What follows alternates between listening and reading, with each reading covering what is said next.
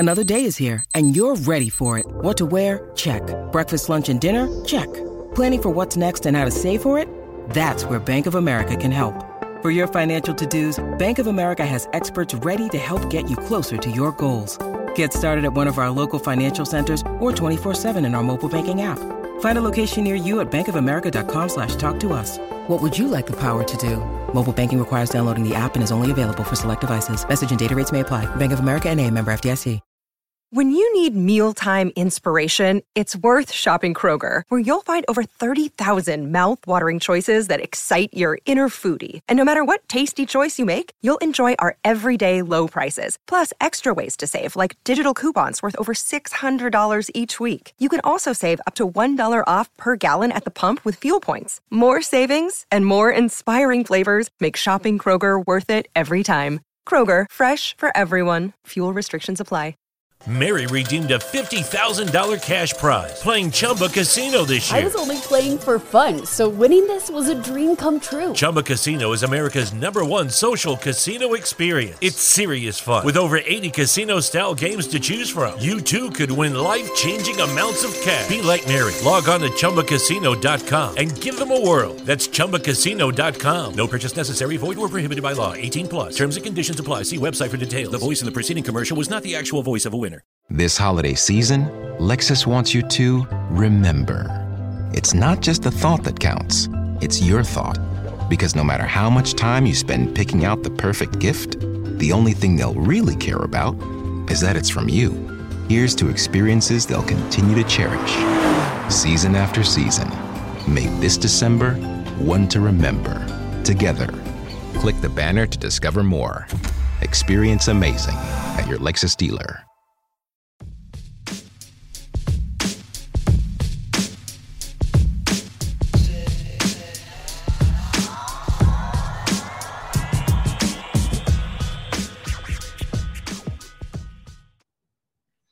Welcome back to MLB Daily, your one-stop shop for daily baseball content.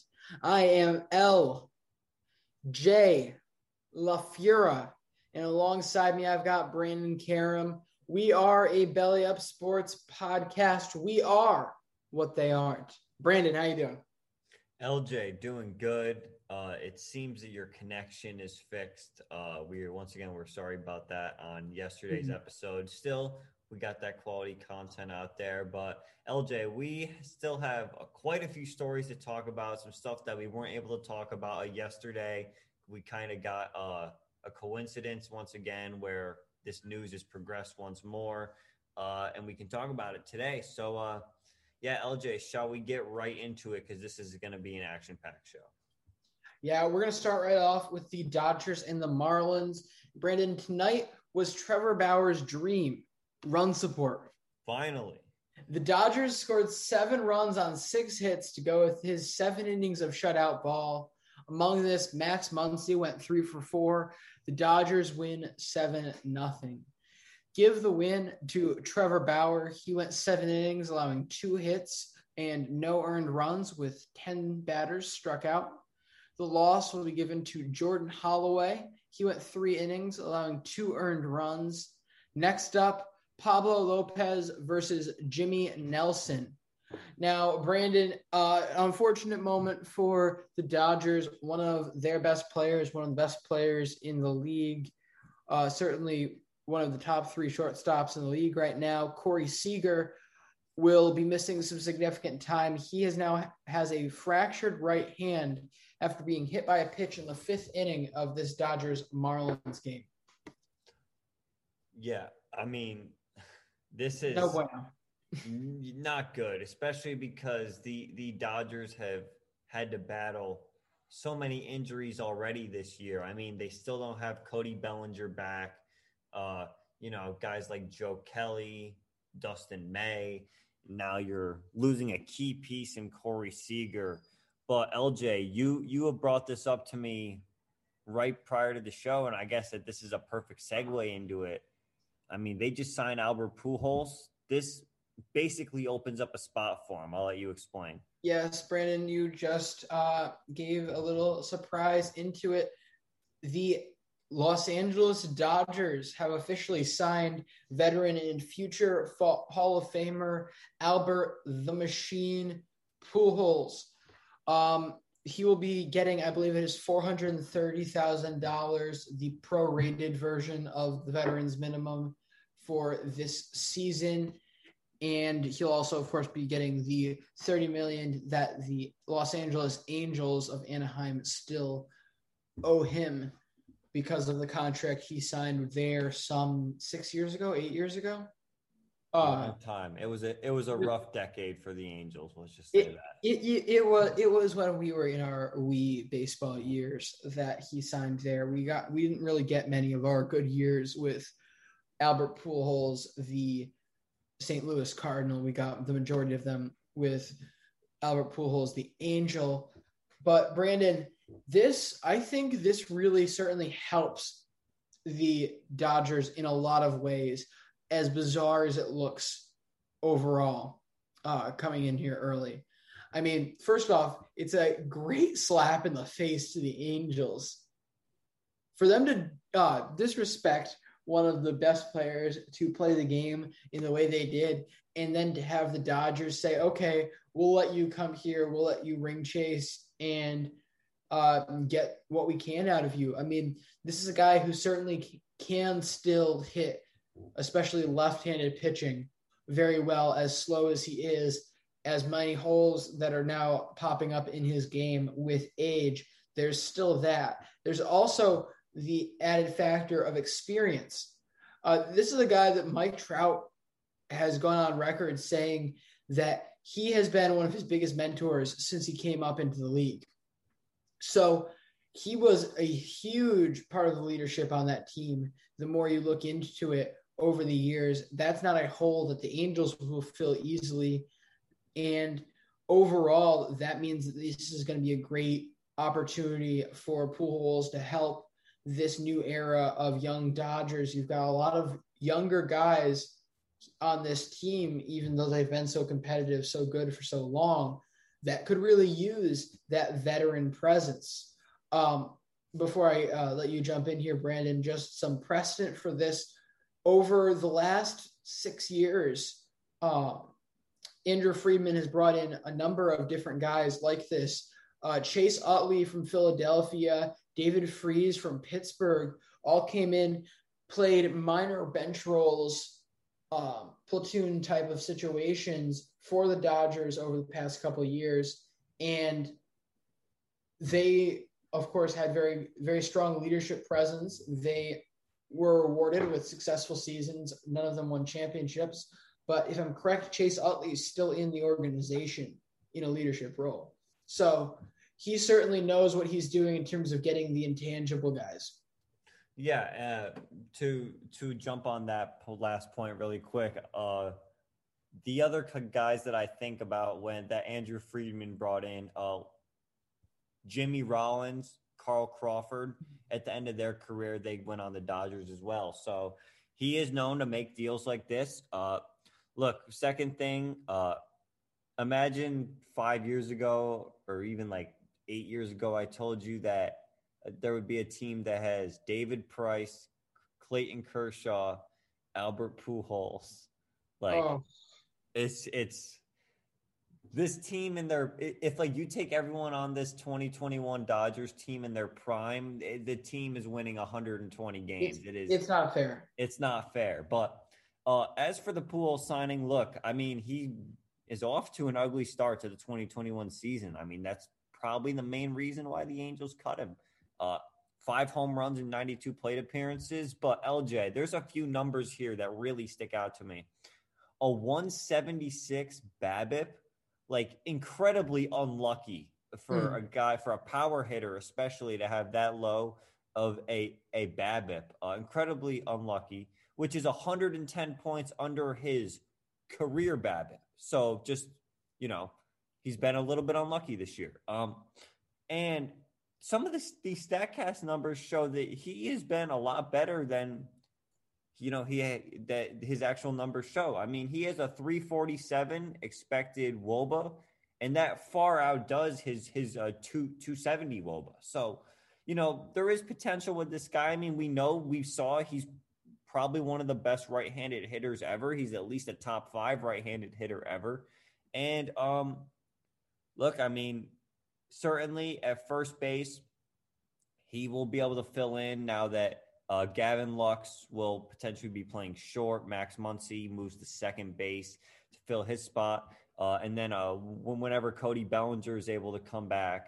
But, I mean, look, this is such a low risk, high reward move for the Dodgers because obviously they don't need his bat. But if you can get anything out of him on a league minimum salary, it's incredibly important to have a deep bench in the NL as well. And, he's a potential pinch hit guy too. So I think that it's a smart move for the Dodgers, but it's just a weird move. It's just like, I can't believe that I'm going to be watching him in a Dodgers jersey.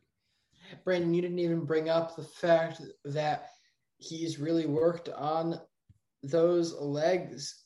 Certainly did not skip leg day over the winter. Brandon, up to a 21.6 feet per second sprint speed. That is the fastest he's been since actually ever. I mean, granted, he's only been on base about 17 times this season, so there wasn't a lot of running to be done, but still, I mean, that's really the only knock I can see on this guy, that is irreplaceable. The guy can't run. In Camp Field, really. Yeah, well, you know what? That it is what it is. But it's Albert Pujols. He's supposed to just hit home runs. He's there to hit home runs, and he's there, as Brandon alluded to, and we talked about before this started. He is there to play relatively immediately, get his feet under him as a Dodger immediately with decent playing time. Of course, long term, he's probably going to be looked at as more of a pinch hitter, I think. Not even a pinch hitter, but a platoon first baseman, depending on what matchups you want to exploit. But the big thing with this Dodgers team is they are so versatile that they're going to be able to figure out what to do with guys no matter what's going on in their year. In the year, they can fit guys around all sorts of places. So I won't be shocked when he finds his way into the lineup regardless, especially when you look at what Gavin Lux is doing right now. So let's focus on this fractured right hand for Corey Seager.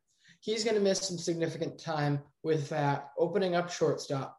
Right now, without Cody Bellinger there, I'm putting Gavin Lux at short, moving Max Muncy over, and that brings in more playing time for Albert Pujols.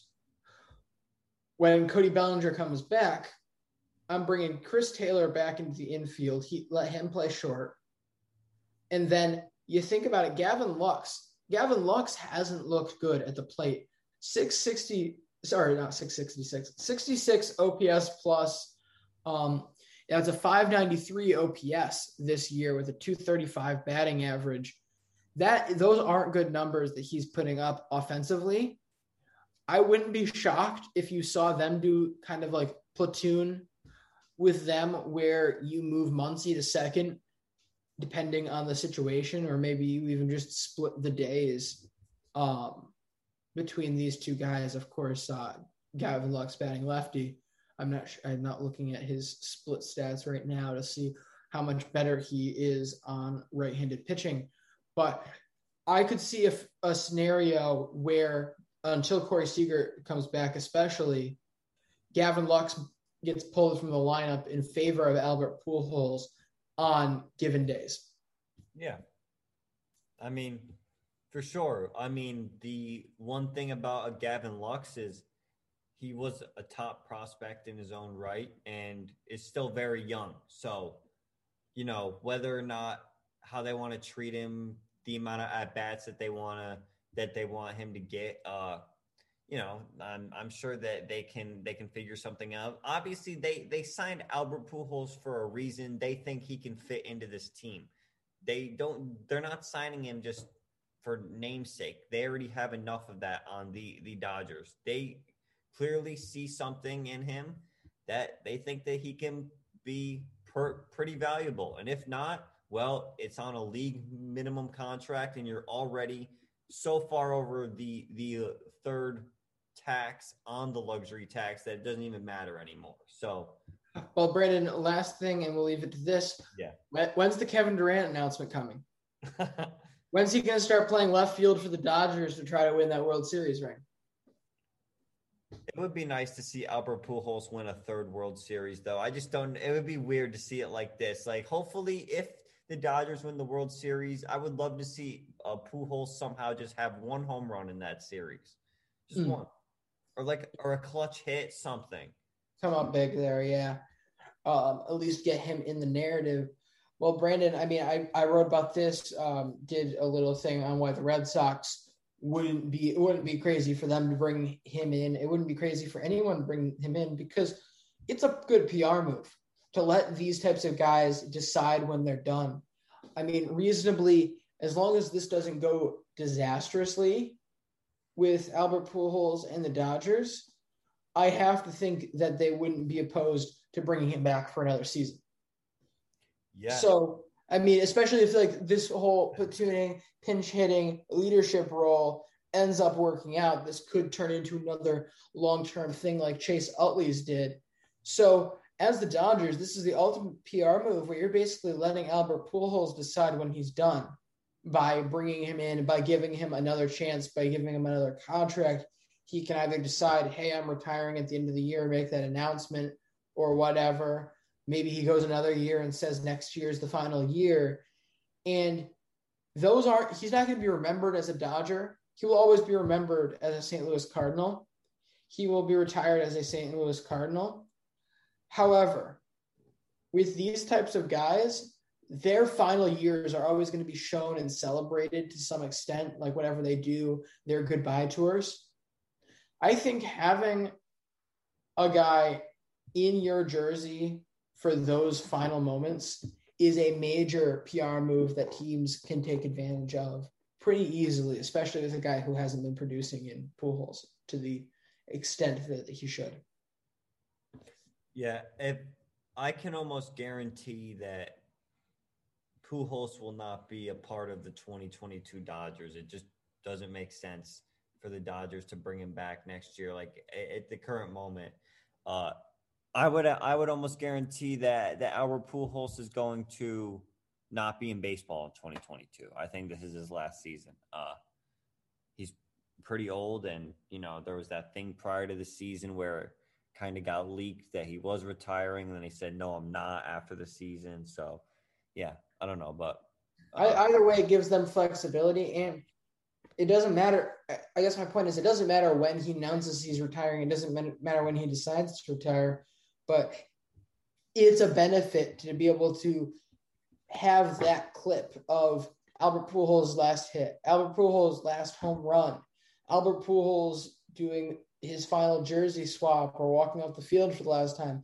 Having that be in a white and blue Dodgers uniform is a benefit to any team, marketing-wise. Oh, absolutely. I agree with that. All right, let's get to the other games that happened today. Quite a few, of course. Starting with the Mets and the Rays. The Mets took a 3-1 lead top of the second after a Jose Peraza 3-run home run. Top three, Pete Alonso homers to make it 4-1 New York. Bottom four, the Mets fall apart. They allow RBI singles to Manny Margot and Randy Arozarena and RBI doubles to Willy Adames and Austin Meadows. The Rays get 5 runs in total and take a 6-4 lead going into the fifth. It would be scoreless until the eighth when Francisco Lindor homered to make it a 1-run game, the Mets trailing 6-5. Bottom 8 was very similar to the bottom of the fourth as the Mets fall apart again. This time they surrender 6 runs on 3 RBI doubles from Yandy Diaz, Joey Wendell, and Brett Phillips. The Rays win 12-5. The win to Shane McClanahan, his first MLB win, 5 1/3, 6 hits, 4 runs, 7 Ks. Joey Lucchesi takes the loss for the Mets, now 1-3 on the year, 1 2/3, 3 hits, 4 runs in relief. Tampa's won 3 in a row. Today's series finale is Marcus Stroman versus Josh Fleming. This has certainly been a good couple days for Brett Phillips, just coming up big when this team's needed him. Moving over into the Angels and Red Sox, today's contest was a shellacking. Yesterday was Alex Verdugo's 25th birthday. Take 25, find its square root, add a little power, and voila, you get his 5th homer of the year in the bottom of the first. Run-scoring doubles by Throbert D and Franchi Cordero twice bookended a piss missile by Xander Bogaerts, which sailed right onto Lansdowne Street. Raffy Devers joined the party late with a solo piece, and that's all she wrote. The Red Sox blanked the Angels 9-0. Give the win to Martin Perez. He went 6 innings of shutout ball with 5 strikeouts. The loss will be given to Dylan Bundy. He went 4 innings, allowing 7 earned. Game 3 features Jose Quintana and Nathan Eovaldi for the Red Sox, and the Red Sox are the first team in baseball to reach 25 wins. All right, on to the A's and the Twins. Oakland got 2 runs in the first on a Matt Olson home run. They would then extend their lead to 4-1 top of the 5th when Mark Canha homered.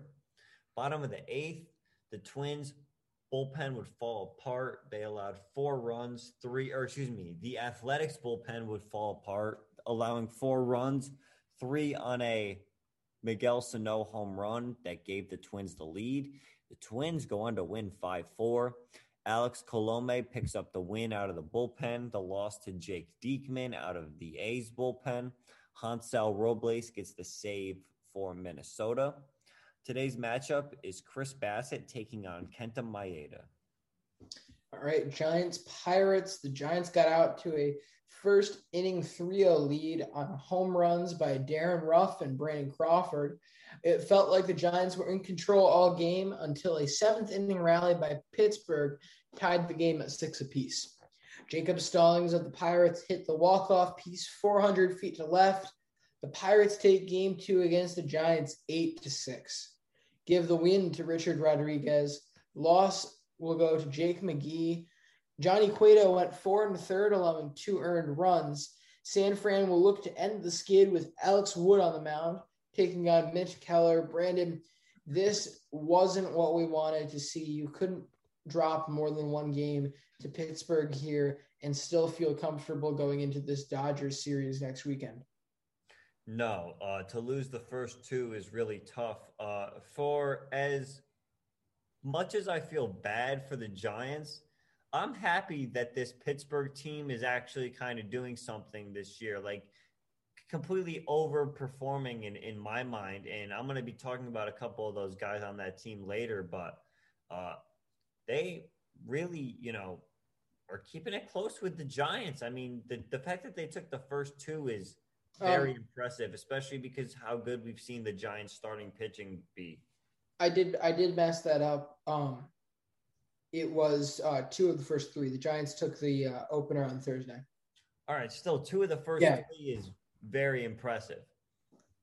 Yeah, it is. And, this is 2 different ways that it's been. Of course, the first game was not a big scoring day for them, especially, I think really what we're seeing here, the difference is a couple bullpen days that just haven't been good for the Giants in a week where they really needed to just keep getting their confidence up. Luckily, of course, they've still got 1 more series. I'm blanking on who it is, the Cincinnati Reds, between now and the Dodgers. Hopefully they can get another strong day tomorrow to build that confidence up and give them a good fight. All right, on to the Cubs and the Tigers. The Cubs took a 4-3 lead after the 3rd inning thanks to hits from Anthony Rizzo and Matt Duffy. Bottom of the 4th, the Tigers would score 3 runs to take a 6-4 lead, a lead which they immediately gave up in the top of the 5th on a Matt Duffy 3-run home run. The Cubs lead 7-6. Bottom of the 7th, the rightful ruler of Venezuela, Miguel Cabrera, would single to tie the game. This would go to extras, tied 7-7. Top 10, Matt Duffy comes through with another run-scoring hit to give the Cubs an 8-7 lead. Bottom of the 10th, the Tigers get 2 singles, one to tie the game and one to walk it off. The walk-off coming from Harold Castro. The Tigers win a crazy game 9-8. Michael Fulmer gets the win. Now 3-2 on the year. LJ, 2 innings, 2 hits, no earned in relief. I think they're actually going to change this guy into a bullpen guy. You know, he pitches the last 2 innings today. They're putting him in high leverage situations. It's crazy that Alex Cora has been utilizing him like this. I mean, I think it's cool that they kind of found another role for him. Yeah, here we go. Another trend in baseball. Established starters making successful transitions to the bullpen. I mean, he has really been fantastic. He's barely skipped a beat since they've moved him into this role. And Brandon, if you really look and dive into how they've been doing it, what they've been doing, it's been anywhere between 3 innings work, 1 inning of work. He's an incredibly versatile guy, incredibly flexible in terms of how long he is willing and able to go, depending on the night for this team. It's really been a great job. Yeah, I mean, he was one of the worst. He was possibly the worst starting pitcher in the league in 2020. Was in the number 1 percentile in expected ERA. So looks like the change to the bullpen is certainly helping as he's in the 57th now. But Craig Kimbrell got the loss there, his second on the year, and it will be Kyle Hendricks taking on Matt Boyd today. Next, we got the Braves and the Brewers. The Braves got on Milwaukee starter Brett Anderson early in a 2-run piece in the second by Freddie Freeman, put Atlanta up 4-0. They go on to win the game 5-1. Give the win to Ian Anderson. He went 6 innings with 1 earned run. The loss will be given to Brett Anderson. He went 3 2/3 of an inning, allowing 4 earned runs. Huascar Yanoa will take on Freddie Peralta today. All right, on to the Yankees and the Orioles. The Yankees scored 5 runs in the first 2 innings. An El Gary single plated 2, and an Aaron Judge home run, his 11th of the year. He stays red hot, and that made it 5-0 Yankees.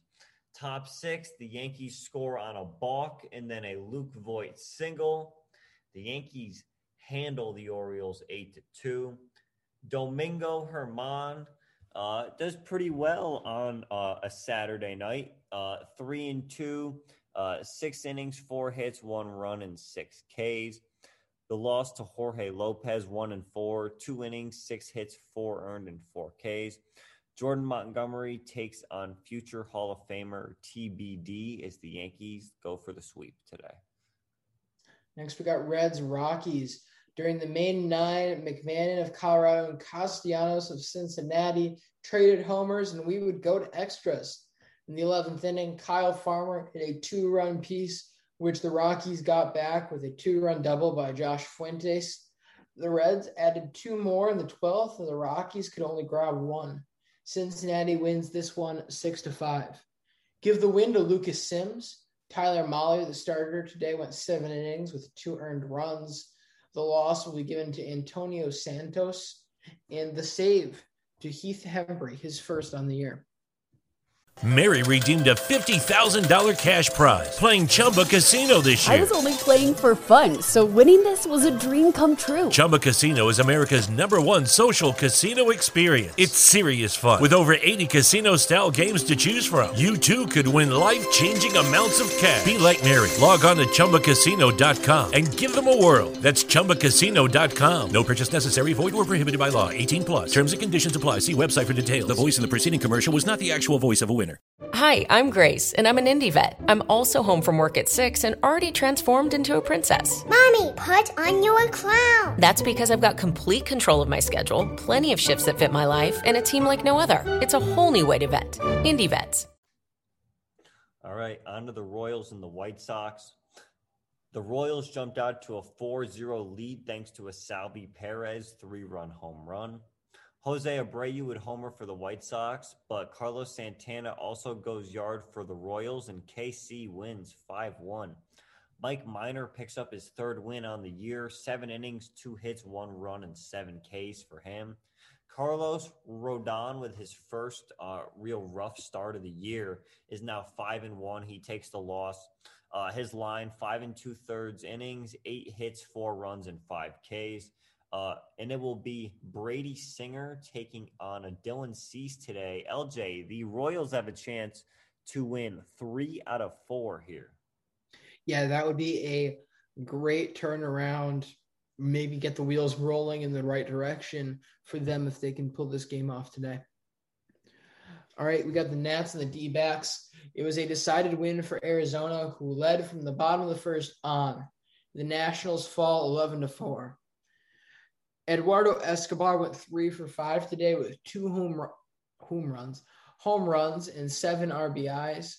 The win will be given to Alex Young. The starter Seth Frankoff went 4 2/3 of an inning, allowing 2 earned runs. The loss will be given to Joe Ross. Today will be Eric Fetty versus Luke Weaver. All right, just a few more games here. The Rangers and the Astros. Houston scored 4 in the first on an Alex Bregman single and Carlos Correa 3-run home run. Bottom 7, Kyle Tucker goes yard to make it 6-1 Houston. LJ, I'm not sure if you listened to the podcast yesterday when it was just me, but Kyle Tucker was one of my guys on the PPP. He has been playing really well as of late. Top 8, the Rangers managed to score 4 runs, 3 on a Joey Gallo bomb. They would trail by 1, but they couldn't get the job done in the 9th. The Astros win 6-5. Luis Garcia picks up his first win on the year. He's now 1-3. 5 innings, 5 hits, 1 run, and 5 Ks for Houston. The loss for the Rangers goes to Dane Dunning, now 2-3 on the year. 4 innings, 7 hits, 4 runs, and 3 Ks. Ryan Presley gets his 7th save on the year, and Houston has now won 5 in a row. Kyle Gibson and Lance McCullers toe the slab for the series finale today. All right, Cardinals, Padres. Loads of long balls in this one. First was Tommy Pham, Ha-Seong Kim, and Austin Nola for San Diego. Then Molina, Arenado, and Bader for St. Louis. Austin Nola, in addition to that home run, was 3 for 5 with 6 RBIs. The Padres outslugged the Cardinals 13-3. Give the win to Miguel Diaz. Chris Paddock started this game and went 4 innings, allowing 1 earned run. The loss will be given to Adam Wainwright. He went 4 innings, allowing 6 earned. All right. I got the last 2 games here. First, the Phillies and the Blue Jays. Bottom of the first, Vladdy Jr. hit his 10th home run of the year to make it 1-0 Toronto. Toronto would then get RBI hits from Lourdes Gurriel Jr. and Reese McGuire, and they ride their strong pitching to a 4-0 victory. The win to Travis Bergen out of the Toronto bullpen, now 2-0 on the year. Anthony Kay got the start for the Blue Jays, 4 innings, 1 hit, no runs allowed, and 6 Ks. Aaron Nola takes the loss for Philadelphia, now 3-3 on the year. He pitches into the 7th inning. He goes 6 2/3, 9 hits, 3 runs, and 8 Ks. And today will be Chase Anderson and taking on Robbie Ray.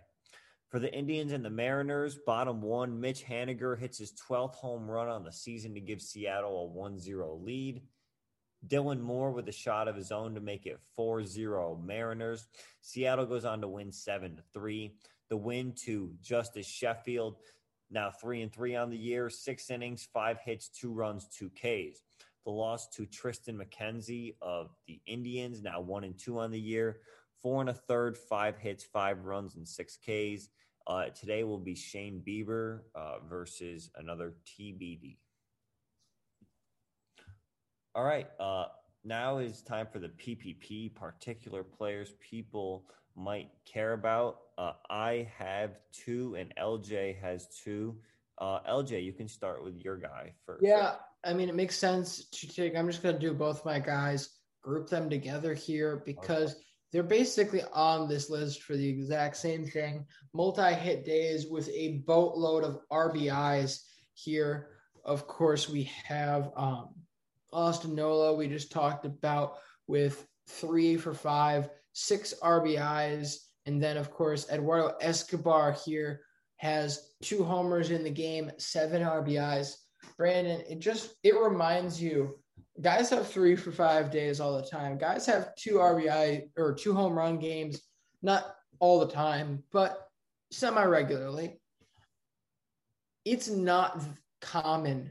Like it's very streaky to see days where RBIs go above 5.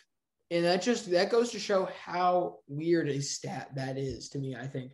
Just because it absolutely does say something. It is a good measurement of overall how much a guy is performing both power, contact, opportunity in those big opportunities with runners on, particularly runners in scoring position.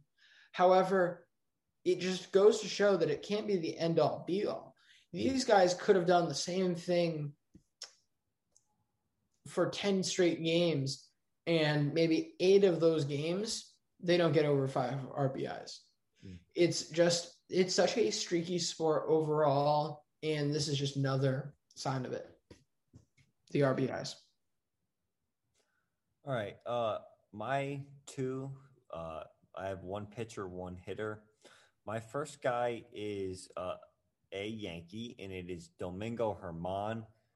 Had another great start tonight. Yes, it was against Baltimore, but he has been really pitching well since, I guess, his first Baltimore start. So April 28th, I mean, since then, he's gone at least 5 innings every time. He's gone at least 6, 3 out of 4 starts. Has only allowed 3 earned runs in 1 start since then, and that was against the Astros on May 4th. And in May, has now gone 17 1/3 innings, allowing 6 earned runs, striking out 18 with a .98 whip and a 3.12 ERA. Really solid for a guy that we really had no idea what kind of production that we were going to get out of him. You know, has that great 2019 season, and then he has to miss the whole 2020 season, and we weren't really sure if his head was really in the game, if he was 100% there, but obviously he is, and he's been pitching very well. His curveball has been working really good. When you go to some of these StatCast stats when it comes to run values for the pitch, I mean, opponents are hitting like 130 versus his curveball here, and just been really good this year, and really surprised that we can, say he's been, I guess, our 3rd or 4th best pitcher, probably our 3rd best pitcher this year. My second guy is Adam Frazier of the Pirates. LJ, this guy leads the National League in hits right now. Has really been stroking the ball well this year, and a guy who has got really zero attention. I mean, this Pirates team projected to be not good this year at all. And this is a guy, Adam Frazier, who rarely strikes out in the 97th percentile. He never really swings and misses, but he also doesn't hit the ball hard, the 1st percentile for hard hit percentage. But he's been able to get these hits to drop in, and his expected batting average is also really high too. I mean, he just hits these soft, line drives, I guess, and they're able to get through. Just a lot of singles right into the outfield, and hitting .318 this year with an .845 OPS. So really impressive, and he's not getting talked about because he's on the Pirates. Yeah, I mean, when you're playing, that's the thing. This Pirates team, again, 7-22 is not good. They are still not a good team. However, they can play teams close when they want to. They're playing teams closer than their minus 41 run differential makes it look like. And Adam Frazier has been a big part of it, Brendan. It is always good when a guy is stroking it well. Yeah, I mean, they're only 5.5 games back. Yeah, that was oblivious little. But they are only 5.5 games back. And LJ, we talk so much about the race to Memorial Day. they're still hanging in there. And LJ, that's coming up soon. So we're going to have to do a little bit of a standings deep dive here in a few episodes, because we're close to, LJ, that's a big mark for you at least. Absolutely. I mean, really, it sets the tone. May 31st will set the tone for the entire season. It shows us who is a legitimate competitor, who isn't. I mean, the Washington Nationals of 2019 are just about the only team I can think of that looked out of it at the end of May and went on to win the World Series, went on to be an actual legitimate piece here. And that team was such a freak. I mean, first off, you have Anthony Rendon getting recognized for the first time in his entire life. I mean, Tony deserves everything he should get. Tony hasn't gotten enough respect. That's all I think of is respect. I have so much respect for that man. But to get back to my actual point here, you have those storylines. You have Juan Soto's storyline, a very good team that's playing horrible to start that year. They come back. They also don't win a single game at home even with their rally cry of Baby Shark. I mean, there's not a single thing about that team that isn't strange. But yeah, my point is being, besides them, there isn't really competitors that haven't separated themselves into the pack by Memorial Day. So you get a real shape of what the league is going to look like with those first couple of weeks. Or after those first 2 months. Let's get on to the leaderboards. And then, LJ, do we want to talk A's today? Yeah, let's do it. We're not going to get around to it another time. So, all right. We got time, right? Yeah, we will do the leaderboards quick, and then we can have about a 5-minute talk on the A's. That should be enough. So you're the one who want to do it. War for hitters, Trout and Buxton. Mike Trout and Byron Buxton, that is, tied for first with 2.4. Ronald Acuna behind them at 2.3. Xander Bogaerts and Chris Bryant behind him at 2.2. War for pitchers, it's Garrett Cole at 2.8. Jacob deGrom at 2.3. Corbin Burns at 2.1. Home runs is now a two-way tie between Ronald Acuna Jr. and Mitch Haniger of the Seattle Mariners. RBIs is a two-way tie between Jose Abreu and JD Martinez. And Brian Reynolds of the Pirates with 15 doubles leads the league this year. All right, we've got another little bit more news here. Of course, the Major League Baseball is now recommending that the Oakland A's explore relocation opportunities if the city of Oakland does not approve and help pay for their stadium, a new stadium for the A's. Of course, their overall situation there hasn't necessarily been the best one over the past while. Braden, what are your thoughts on the situation before I give my answers? Haven't we been doing this for the last 6 years? Hasn't this the league has not specifically said you should look to move. But it's been a battle between the Athletics and the city of Oakland to get a new stadium done. Yes, it has. It's basically been like the girl complains constantly to her friends about how awful her boyfriend is and how she's going to break up with him, but never brings herself to do it until her mother finally walks up to her and says, "Sweetie, he's just not good for you. You need to move on." And then she finally does it. That's basically what's happening here. Well, look, I was reading a Jeff Passan article, and he said that if the A's were to relocate, Las Vegas is the most likely spot. Look, in terms of this actual situation, the Oakland Coliseum is not fit to have a baseball games there anymore. The stadium is an absolute dump now. They're having very bad drainage issues still there, and it is not a very good baseball, field in general. I mean, there's a lot of foul territory. There's a lot of weird things about it. There isn't really actual dugouts there. It's just not a great place to call home. And if you could get another Oceanside, a ballpark like Oakland is trying to get with the city, that would be great. But now that the MLB is stepping in and saying that the Coliseum is, not a viable option, that is going to force the A's to actually do something here. Like, are they going to actually have to move? I mean, I don't know. Is Las Vegas the best place? I don't think so. I would prefer a place like Memphis, maybe. LJ, I know on this. All right. Stop. What's so bad about Memphis? It's not gonna freaking work. It won't work. I'm sick and tired of hearing about South teams. I'm sorry. I don't mean to snap. First off, I'm going to mention in my more fun part of this answer, a team that goes against this ruling. However, in my opinion, it would be a gigantic headache to move them out of the West Division. Okay, fair enough. Moving the divisions out, that's going to be a gigantic headache. You could get away with it moving them into the Central if you just kicked Kansas City to the West.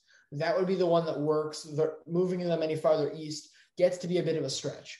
However, what about Vegas? Vegas works, yes. But that's beside the point. Back on the Memphis thing. In Memphis, and the other one that I've heard is Nashville, which also just aggravates me, is undoubtedly, especially with the way the game is played now and the way it's taught in this area, the South is one of the biggest baseball areas in the nation. There's no doubt about that. Football and baseball is huge down there. The players that are good in baseball pretty much play year-round, and there's a reason the SEC is so strong in baseball and football. It's because that's what the area is passionate about. That's what they're willing to put the most money into. You have left one of the most baseball-craved regions of the United States with pretty much one team in the Atlanta Braves that's in a reasonable distance for them to be rooting for. All of these people from Tennessee, Alabama, you name it, anywhere that's not in a semi-reasonable distance to Florida, the Rays aren't even in a reasonable distance for anyone to drive or fly cheaply. They've got one team. They've had one team for what feels like an eternity. Do you really think you're going to get that many people to pull themselves away from the Braves in favor of a closer team? No. The Braves are a legacy team. They're going to keep most of their fan base, and that's going to fail. I mean, as I look into this, it looks like that Las Vegas is like really the only spot that they're even bringing up. Yeah, but that's because it's the easy answer, which doesn't mean necessarily that that's the only answer. Brandon, I'm going to give my serious answer here first before I get into the fun stuff, because my serious answer is quite boring. They're not moving. Okay. They will be in Oakland through 2030. Mark my words. At the Coliseum? No, that's not at the Coliseum. Not at the Coliseum through 2030. The Coliseum wouldn't be able to stand until 2030. Seriously, think about it. Oakland. What the hell else is in Oakland now that the Raiders are gone? The Warriors. Well, yeah, but I forgot. Baseball, basketball doesn't exist right now. My point being, if you start just letting these teams walk one by one, didn't they leave too? They're not in Oakland anymore. That's right. They did. They have a new stadium now. They play in San Fran. Wow. Yeah, there's literally nothing in Oakland. There's nothing that makes Oakland special anymore. And you just think about how many issues are going on in California right now, all around. This is one of the few things that makes areas like Oakland seem like hey, really nice, seem like vacation destinations, get that extra revenue in. The city can't afford to not have the A's there. They played around too much with the Raiders, probably the team with the most fan base of that whole group was the Oakland Raiders. They messed around with them. The Raiders left. They will not make the same mistake with the A's when all is said and done. They will cave. A new stadium will be built. They'll be there at least through 2030 at minimum. If you're asking for a fun answer, Portland. Love it. I don't see what's wrong with it. I mean, I guess you'd kind of be dipping a little closer to Seattle's market, but you're going to be dipping closer to markets anyways. As long as you're not trying to take a chunk out of a huge one, you're going to be fine. It's close enough to their existing market also, which helps. You're not going to lose everybody in Oakland to San Diego. Lose quite a few of Oakland A's fans to the Giants. However, you're still going to be able to keep a large portion of them with them only being in Oregon, same time zone, generally the same area. Portland also has a pretty good record of being really good to their teams, being good to their franchises, being good to their franchise players and loving them. I mean, you think about how successful and how good a strong and supportive a fan base the Trailblazers have. I don't know much about the MLS.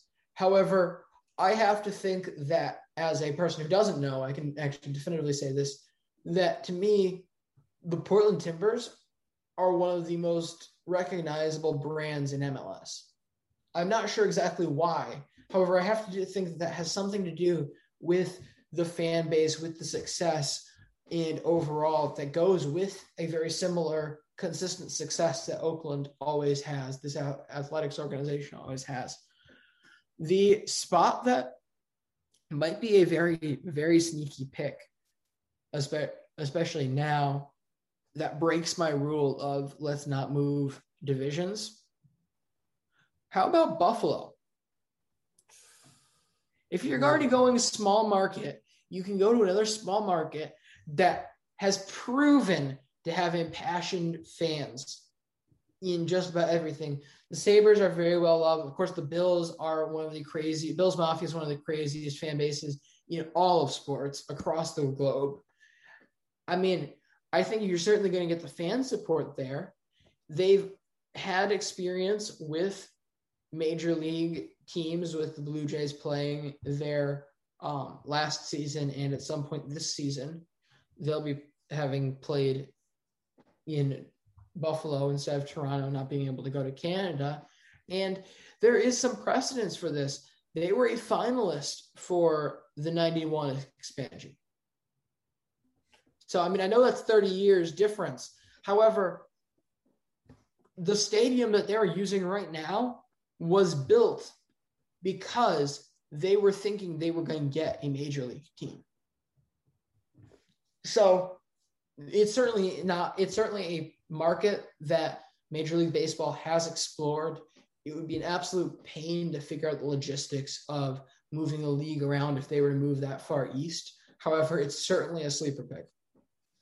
It's a sleeper pick, but I think we're forgetting that you would not be able to have very many home games in April. Well, you couldn't keep the same stadium. You're putting a roof on that baby if you're going Buffalo. Yeah, because I was gonna say, like, there's snow there through like April. Like, no, you're putting a roof on if you're in Buffalo. They're not gonna keep. I'm blanking on what the stadium's current name is, but they're not going to keep that stadium if they do it. Anywhere that they go, it'll be a new park. Yeah. Well, I think that we are just about out of time here. We're around just over the hour mark, I want to say. But yeah, hopefully the A's, I would love to see a team relocate, but if I was an A's fan and I did live in Oakland and was able to attend games, I just don't know if I'd be able to cope with having to like lose my team getting taken away from me. So If I had to live in Oakland, I would already be sad. The A's would just be cherry on top. One more sleeper pick: Vancouver Athletics. I like Vancouver. I'll leave it at that. West Coast still. But yeah, I have to agree with LJ. I would say that they're going to stay in Oakland. They'll still somehow fund a new stadium, I'd have to say. But if not, we could see them in somewhere new. So that's it. Certainly interesting. But I think that's going to do it for today's episode of the MLB Daily Podcast. Of course, the only podcast that we know of that has 7 days a week MLB content. Make sure you're following us on Twitter at MLB Daily Pod, keeping up with our trivia giveaway. Of course, we post a trivia question every day. If you were able to get it right and have the most correct answers by the end of the season, you will get a free Belly Up Sports t-shirt and the first MLB Daily shirt when it comes out. So make sure that you're following us on Twitter at MLB Daily Pod to keep up with that. LJ and I are both on Twitter. I'm at Brandon_Karam. LJ is at LJ_VP_La Fiora. That's going to do it for this one. Have a good day, everyone. Enjoy your Sunday. See you mañana.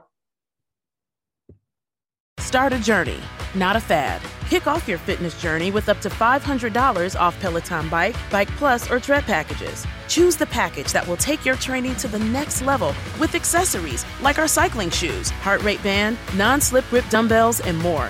Join now and you'll see why 92% of households that start the year with Peloton are still active a year later. All access membership separate. Offer ends January 8th, 2023. Excludes Bike, Bike Plus, and Tread Basics. See additional terms at onepeloton.com.